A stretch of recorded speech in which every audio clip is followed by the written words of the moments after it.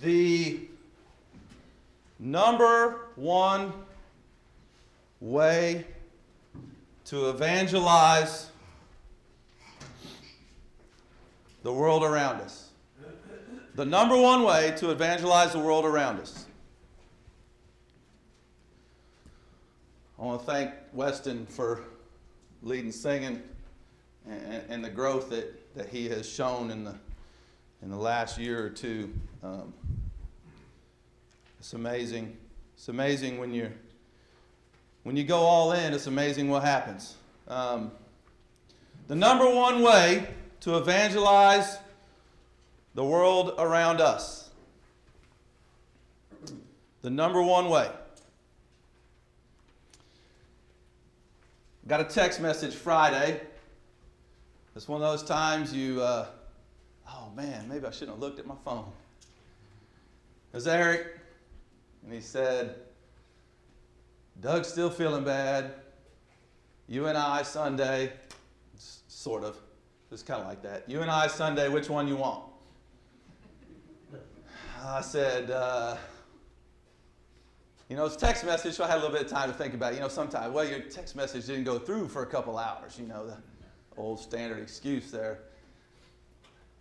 So I thought about it, and this is soccer season, the greatest time of the year. And the girls, my high school girls soccer team, were supposed to be in Chouteau all day yesterday. And this is Friday, and I know I got practice after school, and supposed to be in Chouteau all day yesterday, scrimmaging, and man, I'm going to have time to write a sermon. Usually it takes me a couple months to put something together, but I typed back, yes, I'll take the evening. And I'll just stay up late Friday, or I'll stay up late Saturday, and I'll get something together. Friday night, I get an email from the Chouteau girls coach, and it says, due to the cold temperatures, the tournament is canceled. Now I had all day Saturday to work something up for a sermon. It's amazing when you go all in, or you say yes to God, how things work out. So the number one way to evangelize the world around us. The number one way to evangelize the world around us.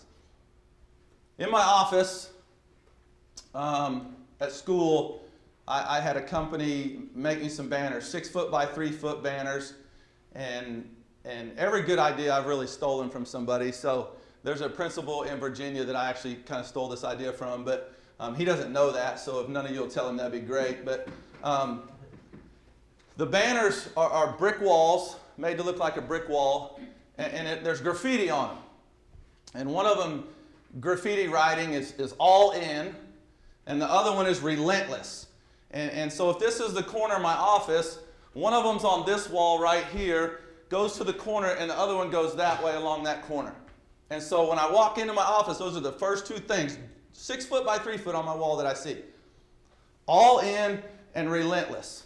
My desk is right there. I got one of those really cool standing desk things. If you don't have one, look into that. Those are pretty neat if you work at a desk. But I stand there and I look at those every time I'm in my office. All in and relentless. And the reason I put those up there is because I want to remind myself every single day to be all in and relentless for every single kid that walks through our doors at school. But as I look at those every day, I started thinking, that's kind of what Jesus was. He was all in. He was all in through the things he suffered. It talks about that in Scripture. He was all in. The things he suffered, Hebrews 5, verse 8.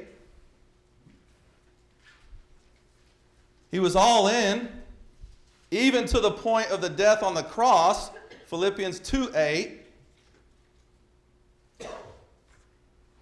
He was relentless. He talked to anybody that had an ear. And it didn't matter where he was, it didn't matter how tired he was, he talked to anybody that had an ear. So all in and relentless, not only just for my kids, but I thought, am I all in for Christ? Am I relentless for Christ? So Eric this morning he used some stuff that I was going to talk about. The love, the sacrificial love that was shown on my behalf. Jesus' love for us was all in. His love for me was all in, even to the point of the death on the cross. And I don't know anybody, some of you are great people, but I don't know anybody that's willing to die for me like he did. So, the question I have to ask myself, and maybe this applies to you, is am I all in and relentless when it comes to reaching the lost?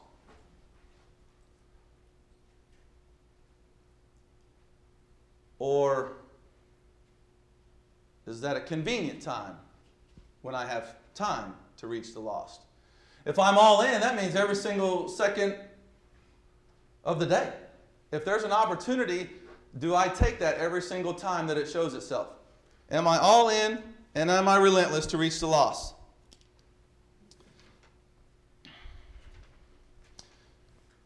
That bothers me a little bit because I'll be honest with you, I'm not always all in and I'm not always relentless. Revelation chapter 3. Revelation chapter 3. If you have your Bible, turn to Revelation chapter 3. We're going to start in verse 14. Revelation chapter 3, verse 14. My Bible has a little heading. It says the lukewarm church. So this is a little bit of a part 2. Eric was talking to me this morning. I said, that's kind of a part 2 from the Devo, I guess. Maybe I don't know if I said everything that I wanted to say when I gave the Devo about getting out of your comfort zone. So I guess this is kind of a part 2, if you will. Starting at verse 14.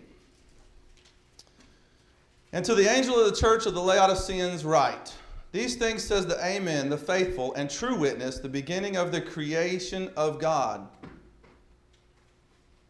The beginning of the creation of God. I know your works, that you are neither cold nor hot. I could wish you were cold or hot. So then, because you are lukewarm and neither cold nor hot, I will vomit you out of my mouth. Because you say, I am rich, have become wealthy, and have need of nothing, and do not know that you are wretched, miserable, poor, blind, and naked.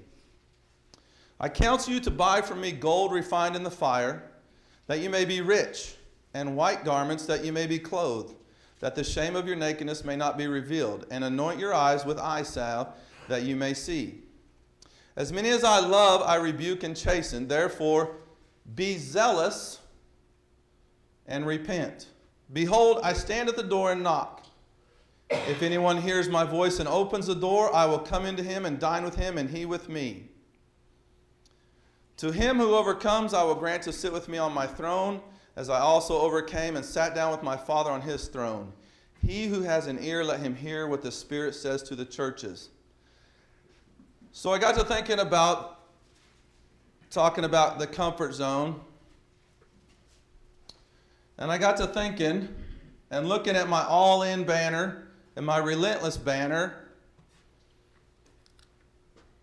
And I just asked myself, are you hot, cold, or lukewarm?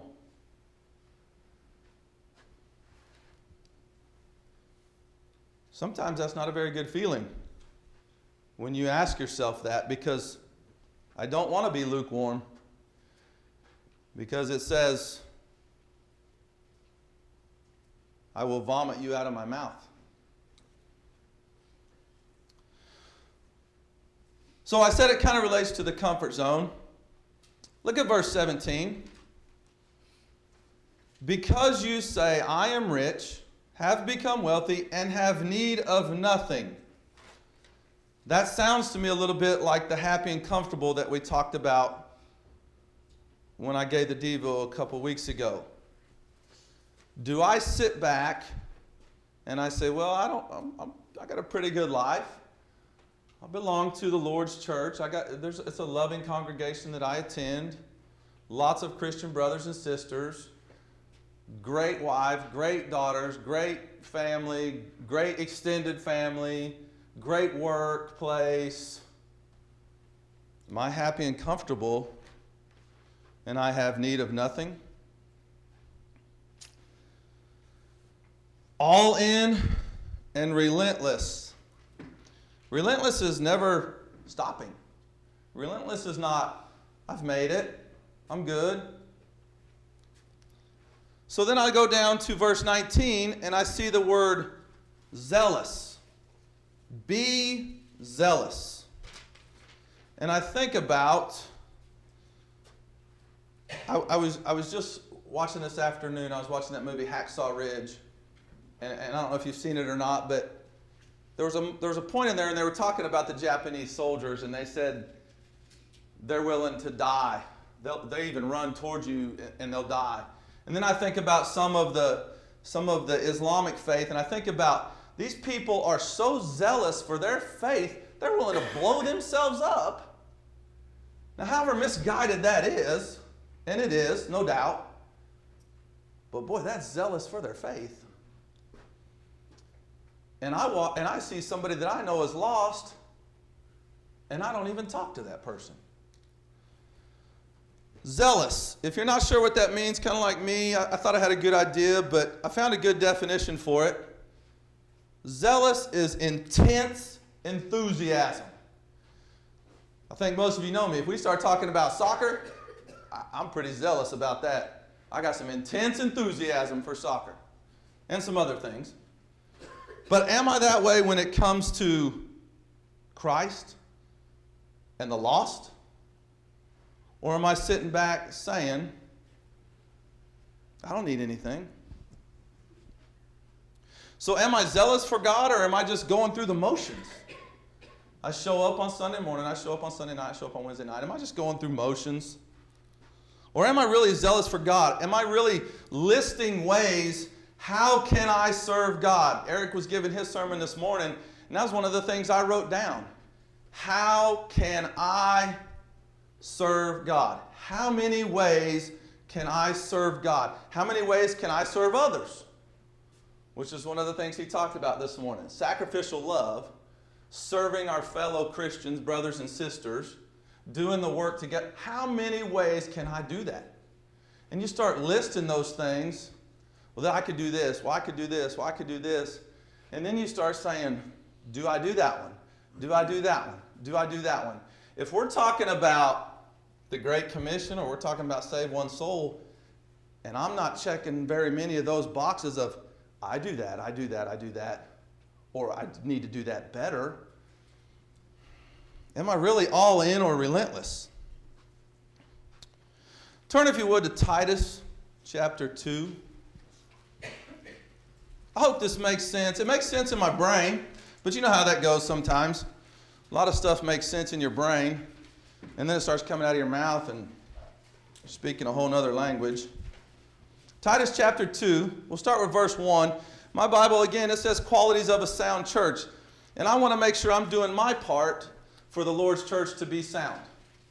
So I read this here. But as for you, speak the things which are proper for sound doctrine, that the older men be sober, reverent, temperate, sound in faith, in love, in patience. The older women likewise, that they be reverent in behavior, not slanderers, not given too much wine, teachers of good things, that they admonish the young women to love their husbands, to love their children, to be discreet, chaste, homemakers, good, obedient to their own husbands, that the word of God may not be blasphemed. Likewise, exhort the young men to be sober-minded. In all things, showing yourself to be a pattern of good works. In doctrine, showing integrity, reverence, incorruptibility, sound speech that cannot be condemned, that one who is an opponent may be ashamed, having nothing evil to say of you. Exhort bondservants to be obedient to their own masters, to be well-pleasing in all things, not answering back, not pilfering, but showing all good fidelity, that they may adorn the doctrine of God, our Savior, in all things. So I read some of those things and I start applying that stuff to myself. Is that me? Am I that way? Am I reverent? Am I temperate? Am I sound in faith, in love, in patience? Those things that verse 2 talks about. And I really have to check myself. I go on down to verse 14 of chapter 2. And it says, who gave himself for us that he might redeem us from every lawless deed. Everything I've done, he redeems me from every lawless deed and purify for himself his own special people. Here it is, zealous for good works. Intense enthusiasm for good works.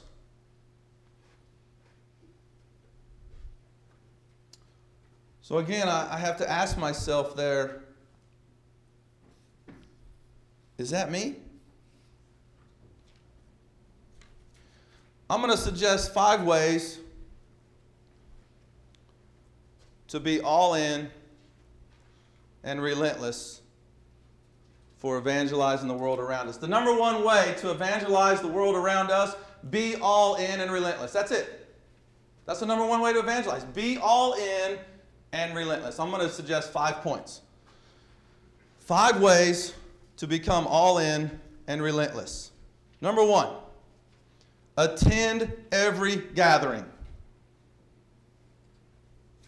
Attend every gathering. Be around fellow Christians. Be around brothers and sisters in Christ. They will encourage you. They will strengthen you. They will help you. It's amazing. Hebrews 10, 24 and 25. Eric talked about that this morning a little bit. Don't forsake the assembly. Stir up good works and love among the brethren. Attend every gathering. Number 2, study every chance you get. 2 Timothy 2:15. Be diligent to show yourself approved. No, be able to rightly divide the word. Study every chance you get. Number 3, partake in good works every chance you get. List how many ways I can be involved in good works, and then be involved in them.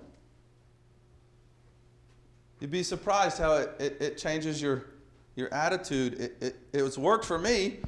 I still am not where I need to be with that. Well, boy, it sure does make a difference when I know that I'm involved in something, especially servant work, that's helping others, sacrificing time, just giving them some time and doing some of that stuff. So be involved in good works every chance you get. Ephesians 2:10 and again Hebrews 10:24, the 2 scriptures there. Ephesians 2:10 and Hebrews 10:24.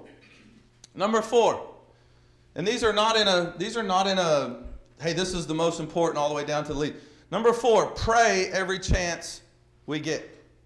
Pray every chance we get. Pray when you're driving down the road. Pray when you have a moment of silence.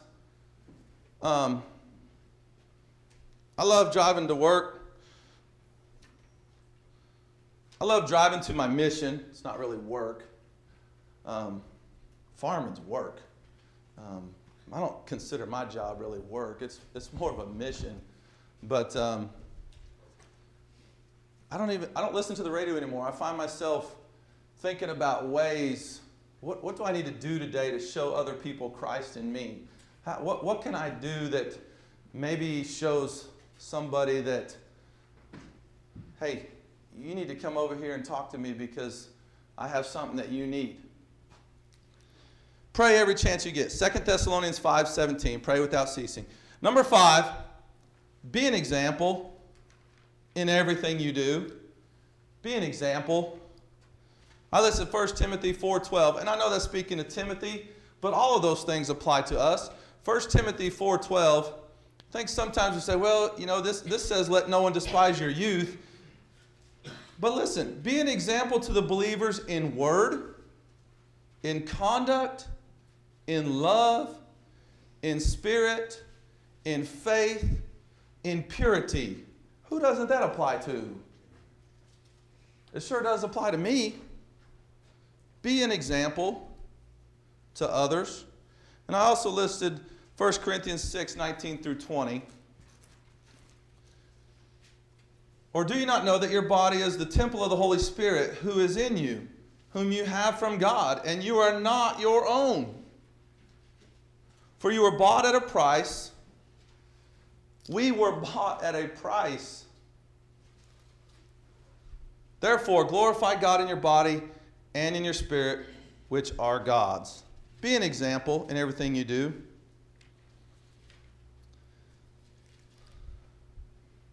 If we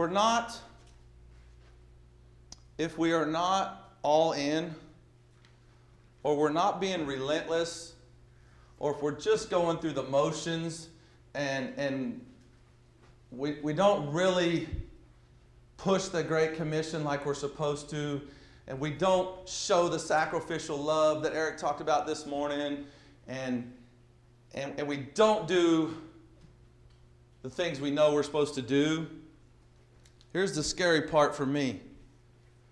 Familiar verse. Matthew 7:21 through 23. On the day of judgment, which we all face, I don't want to get there and hear, well, you just went through the motions. Why should I let you in?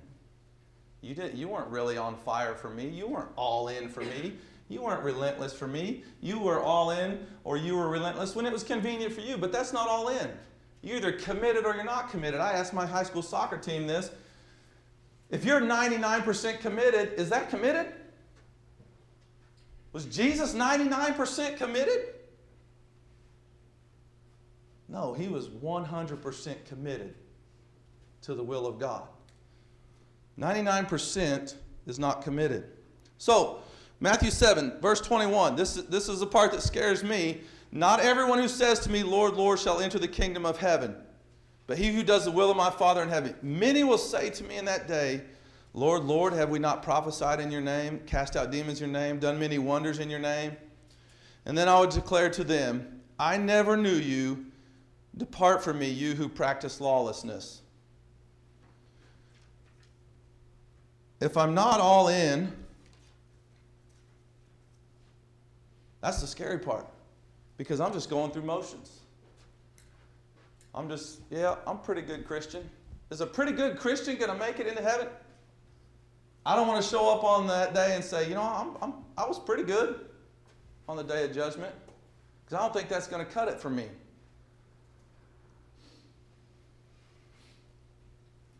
So I need to get all in for Christ. I need to be relentless for Christ, no matter what. All in and relentless. And I look at those banners every single day, and the more I look at them, the more it turns into, am I all in for Jesus? Am I relentless for Jesus? Is my attitude every single day, and I know some days our attitudes are worse than others, unless that's just me, but is my attitude bringing people closer to Christ or pushing people further away from Christ? And so there's one way, for sure, to be all in Christ. And there's only two places in the Bible that talk about being in Christ. Romans 6, 3 and 4, Galatians 3, 26 and 27. So if you're not in Christ, then how are you all in for Christ if that makes any sense at all? We got to get in Christ first. And then we got to be all in for him every single second of every single day. And then we got to be relentless everywhere we go. Relentless is never giving up. Yeah, I know. They've said, no, I don't want to study the Bible with you. Okay, I'll wait a week and I'll ask you again. I know there's times that we can't make things. But are we truly seeking to be with the brethren as much as possible? Three times a week is really not much compared to the first century church. So if you need to be in Christ, or you need prayers of the church, for whatever reason, you can come at this time as we stand and sing the invitation song.